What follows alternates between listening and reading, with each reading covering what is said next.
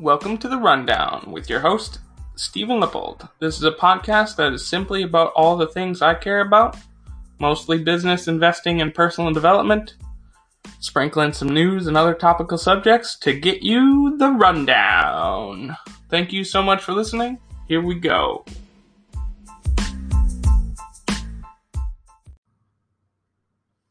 Are the Roaring Twenties back? Here is The Rundown Episode 2. Before we get in today's episode, I wanted to share a story. It's a Monday morning in December in the Upper Peninsula of Michigan. The year is 2019, and I'm sitting in my car that's laying sideways in the ditch. As snow pours in from the broken windows, and my glasses are nowhere to be found. I'm in shock. I start to frantically look around for my glasses and my phone. My car is still running. The seconds seem to drag on for hours as I focus on all the wrong things. Eventually, after about a minute in reality, but a lifetime in my head, I take a deep breath.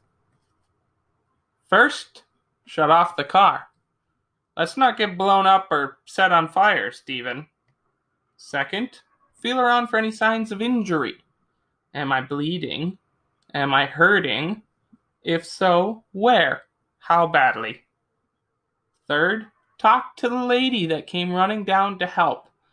Feel your faith in humanity swell inside a small part of your brain that's still thinking about all of these dumb things during a time like this. She's wearing fucking leggings and she came running down into 12 inches of snow to check on me. Fourth, call work. Not gonna be able to come in today as I've been in a car accident. Fifth, call 911, ? Already done by the nice lady that's letting me use her phone. Sixth, call my mom. She's always ready to save me, and that day was no exception. Seventh, wait for my rescue, since I'm a big guy and I can't just climb out of the window willy-nilly. It took about an hour to get rescued by my mom, the firefighters, the police officer, and the ambulance crew. One moment for my life to change. 1 hour for it to be resolved. I was lucky. I walked away with one scratch on my left hand as the price I had to pay for the stupidity I exercised that day. I still have that scar, though it's faded a lot in recent months. It was an accident of one person. It involved my car and my car alone. It didn't involve anyone else or any other property. Thank God, or whatever was watching over me that day. I've struggled driving since then. It took an online course to sharpen my skills. Would have been in person if not for COVID. I've gone to a therapist. I've spent a lot of time thinking about the mistakes I made that day and focused hard on rectifying them. Regaining respect for driving these death machines was a critical first step for me to resolve my struggle, or at least start to. I'd gotten complacent. No more. I share this because it was a critical pivot point in my life. Things changed significantly for me because of that rollover. I moved to the town I worked in. This gave me 24/7 access to the internet for the first time in my life, excusing a little bit of time up in LSSU at my college, where I lived there for a year. Well, an academic year. Also, living right next to work would save 3 hours of driving time each day. This free time allowed me to start learning about all sorts of things that I now share here, such as the stock market. I didn't have an interest in it before, but now I had time and access. I saw the writing on the wall. I moved money into Fidelity to prepare for the impending doom in the market that was recognized by the inverting of the yield curve indicator. In early 2020, I thought for sure the student debt crisis would blow up as mortgages had done in the late 2000s. When the market dropped, I was ready. I didn't know what COVID-19 meant for the world, but I knew that this event would discount my own stupidity. Fear and greed would shift from the long-term time horizons to the short term, I would be able to take advantage and secure a foothold for my future. Excuse me. Since then, my life has gotten better. I've seen progress in countless areas of my life due to that nearly deadly experience that still haunts me on occasion. That's what this decade, the 2020s, that's what this decade can do for all of humanity. The growth projections from many global organizations all point to the 2020s being a critical pivot point for humanity. Lots of bad things are going to happen. Lots of bad things already happened, but these bad things do not preclude the overall positive trend of humanity. For more about the specific mistakes I made during this fateful day, check out my newsletter titled Accepting Our Opportunities on my Substack, stephenlippold.substack.com. When in doubt, self-promo. You know that. The Return of the Great Gatsby. The story of the Great Gatsby tells of a wealthy man, Gatsby, who is mysterious, charming, and handsome.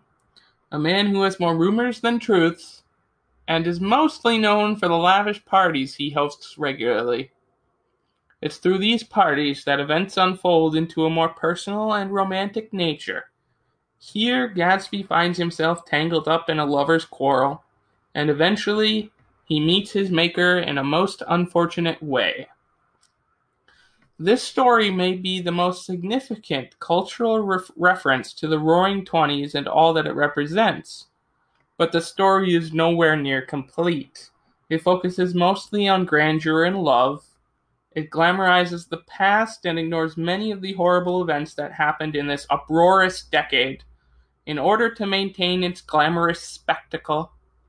There's a lot more to the real history of the 1920s that's worth remembering via history.com.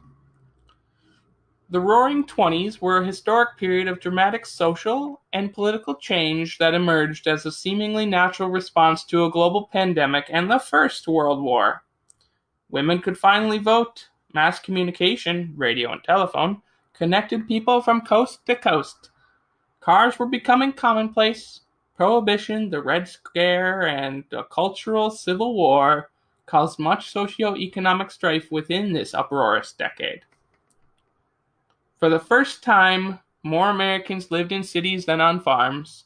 The nation's total wealth more than doubled between 1920 and 1929, and this economic growth swept many Americans into the affluent but unfamiliar consumer society. People from coast to coast bought the same goods thanks to nationwide advertising and the spread of chain stores, listened to the same music, did the same dances, and even used the same slang. Many Americans were uncomfortable with this new, urban, sometimes racy mass culture. In fact, for most people in the United States, the 1920s brought more conflict than celebration. When accounting for this bigger picture, it becomes clear that we are on a parallel path that Americans experienced over a century ago. Let's take a look at those parallels in closer detail. World War? We've been in a world war for over 2 decades now, and not against any one enemy, but against the enabled extremists of many various demographics. Terrorism, both domestic and foreign, has plagued most of the globe in 3 distinct ways: global security, cultural response, and rising nationalism. Many of the powerful nations have attempted to tighten their grip over their own populace and their foreign interests in the last couple of decades. These squeezes have led to a cultural response that becomes opposed to the ideals of these powerful nations. The more foreign powers try to forcibly influence local culture, the more likely it is for that culture to turn xenophobic. And obviously, with rising distrust comes a rising need for nationalism. Pandemic? COVID-19. Need I say more? Mass communication? The internet, smartphones, and social media all have given rise to a new human experience that allows everyone to grab a hold of the megaphone. With this megaphone, human beings, individually and collectively, become more powerful than ever before. Sometimes that power creates a meme stock. Other times it creates a meme president. Socioeconomic strife? Question mark. In the 1920s, there was rising strife between city dwellers and small town residents. Protestants and Catholics, blacks and whites, new women and advocates of old-fashioned family values. Today, we continue to see urban and rural residents, the faithful of any two religions, and people of many different ethnic, cultural backgrounds battle it out. We also have rising strife between straight and LGBTQIA orientations, the economic classes, political preferences, and the young and the old. All in all, we're seeing tensions rise once again to dangerous levels due to the millions and millions of things that have happened in recent human history. Coming off of the heels of a global pandemic, there seems to be a renewed vigor for fun in many different demographic segments. This has manifested itself into the returning concept of the Roaring Twenties. But what does that mean for us today? The Wild West of the Internet will soon be tamed. I believe that the Roaring Twenties were roaring because of two reasons: the pain of the 1900s and the 1910s, and the drastic boom in the American lifestyle during the 1920s due to infrastructure developments. I talked at length about the first one above. Now I would like to focus on the second. But first, a quote. Privilege is like oxygen. You don't realize it's there until it's gone. I think about this quote a lot, especially when I'm feeling particularly gloomy. It can be painted onto many of the creations that dot our daily lives. Cars, mass manufacturing, the radio, electricity. These are all brand new creations for mankind in the late 1800s, early 1900s, that finally became practically useful in the 1920s and 1930s. By becoming practically useful, these things eventually gained as much importance in our lives as the existence of oxygen.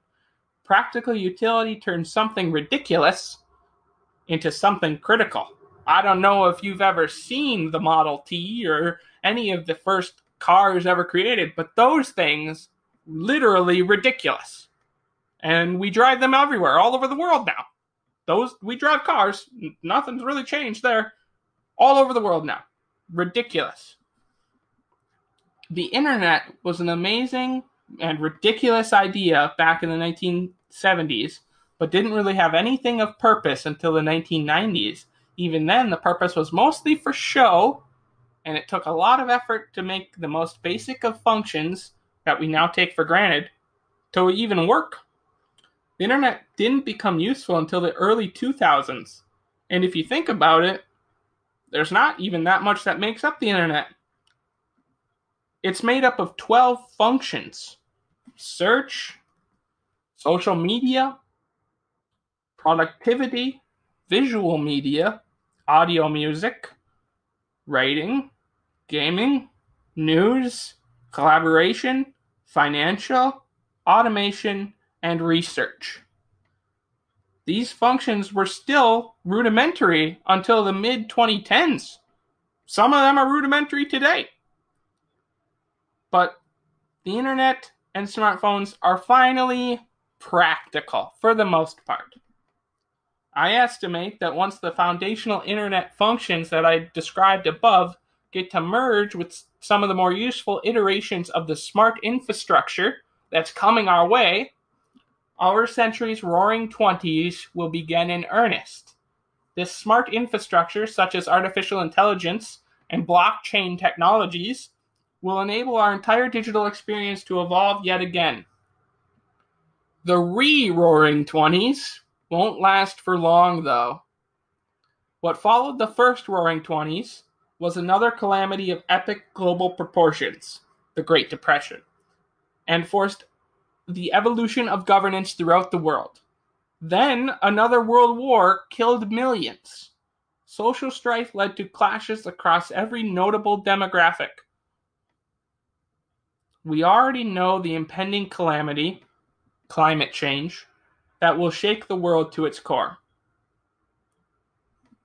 Human response to calamity seems to be alienation and cruelty. So we can expect conflicts to rise in response to the chaos caused by climate change. And if today's political environment remains, then the governmental response will be very partisan and divisive.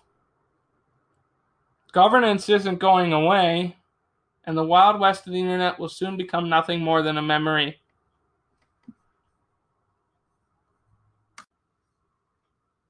Regulating the new internet. After all of these pieces get to play together a little bit, governmental regulation will finally appear in its more mature form to enforce a very sectorial internet experience. Here's my prediction of what that sectorial internet could look like. The Wild West of the internet will be no more, as the sheriffs will arrive to maintain specific standards around the behavior of various entities, specifically corporations, individuals, and representatives. Borders will be further defined online, and countries will draw their own lines in the sand that will change things slightly. Some governments may work closely with each other, while others will increase or maintain isolation. Subversion of these borders will become a criminal offense. Sorry, VPNers, your days are numbered, and you'll have to pay a toll and or submit some sort of identification to move from sector to sector. ID will become critical, and you'll find that I can't even say this word. That being anonymous, that's not the word I wrote, but that's the word I'm going to say, will be treated as suspicious. Data and privacy will be a question for governments to define and manage, instead of defaulting to corporate preferences like they do today. Some countries will allow these corporations more power, while other countries will restrict corporations. Either way, the agreements we accept without reading will hold an actual bearing on our lives moving forward. Personal liability will skyrocket. My blog will require 1 million different disclosures. The future of the internet is ultimately all about connecting your real-life identity and existence to the identity you have on the internet. Where you live will matter more than it ever mattered, because that's where the author of your story gets chosen. Some countries will let you self-publish, others will assign a ghostwriter, and many will write your story for you. Scared yet? ? For more on this topic, check out Commission's proposed a trusted and secure digital identity for all Europeans. One final thing, here's a song that I haven't been able to get enough of. Is It Any Wonder by Duran Jones and the Indications.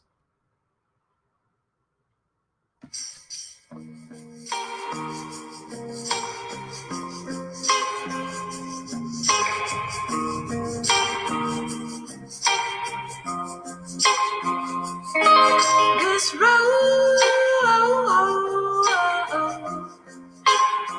is gonna take us back now. You look so fine. Say I don't know how to act now.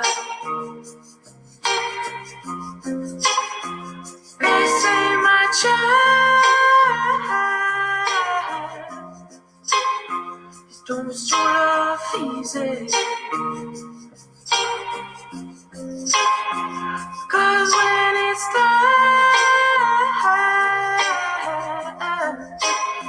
you're gonna hear what she says.